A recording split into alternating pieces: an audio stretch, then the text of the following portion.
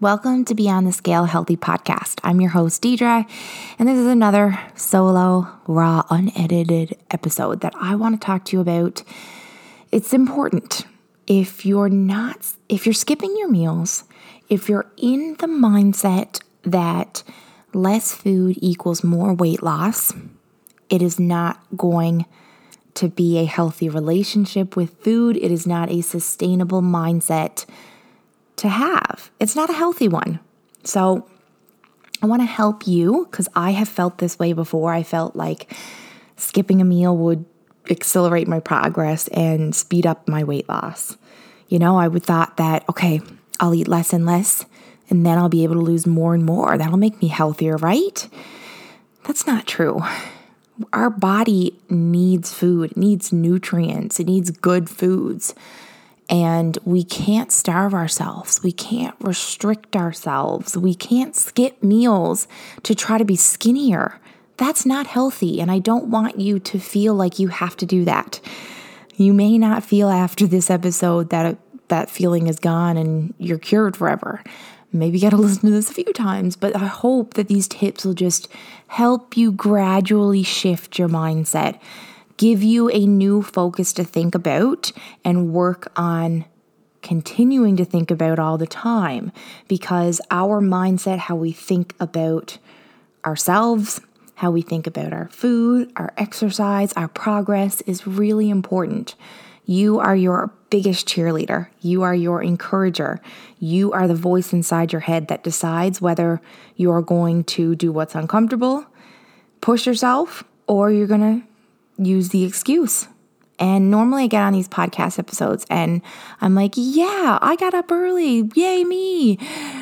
This morning I didn't. It's one of those mornings where I have zero excuses. Yes, I went to bed late, but I gave into my excuse. I could have gotten up earlier. I do not think me going back to sleep and waking up 12 times within an hour helped me in any way. I should have just gotten up the first time and gotten something done in that hour, even if it was just cleaning my house or organizing my paperwork. That can take up to an hour sometimes. We can't dismiss, sometimes we're going to make the decision and we're going to decide to stick to our comfort zone and stay with our excuses. And that's okay. It's going to happen at every stage. The goal is to work towards making more decisions for the right reasons. That's the only way you're going to be able to make more healthy decisions, is if you're making them for the right reasons. If you're, motivated for the same reason, motivated not for weight loss, motivated not for perfection, but instead you switched it to a bit more of a positive, a more health-driven focus, right? Detaching from weight loss, which is hard, especially if weight loss is kind of your goal, right? But focusing on becoming healthier, feeling good, because weight loss is only a good thing if you are becoming healthier. I'm going to say it one more time. Weight loss is only a good thing if you're becoming healthier, you're feeling better. You need to feel good. You need to feel good. And you won't feel good if you're starving yourself, skipping meals, and feeling like you have to exercise to punish yourself for overeating, or you have to eat less food because you ate more food yesterday. Your body still needs food and nutrients. Don't starve yourself. Don't go from that binge restrict, extreme, one up to the other. You're still going to have bad meals and meals out and meals not planned and sometimes treats. That's okay. The goal is to add nutrients in where you can, control what you can, gradually make your meals healthier, gradually make improvements, because less food, it doesn't equal more weight loss. It doesn't equal health. You have to give your body energy, food, whole foods with nutrients, vitamins, minerals, real things that your body needs, protein. That's the only way it's going to feel good. That's the only way you're going to have energy to go do your workouts that make you feel even better mentally and physically. Skipping meals is going to make you feel fatigued and tired and weak, and that doesn't feel good. You don't leave your workout feeling confident if you're starving, right? You're dizzy and nauseous, and that doesn't feel good, and then you don't want to go back because you just felt worse from a workout, not better. So don't skip your meals, please, and don't fixate and think that less food is going to give you more weight loss or health, because it's not. You have to feed your body. You have to give your body energy if you want your body to do more in the gym, do more with your cardio, do more with your day-to-day. We all want to. We all want the energy for that. So you have to give your body whole foods, high protein foods, natural foods, foods with ingredient lists that you can actually read, that are not a mile long. That will give you energy. Foods that don't have an ingredient list at all, fruits, vegetables, meats, eggs. If you can feed your body and give yourself enough energy to go and begin consistently working out and exercising, a little bit of cardio, a little bit of weight training, the weight loss will come naturally.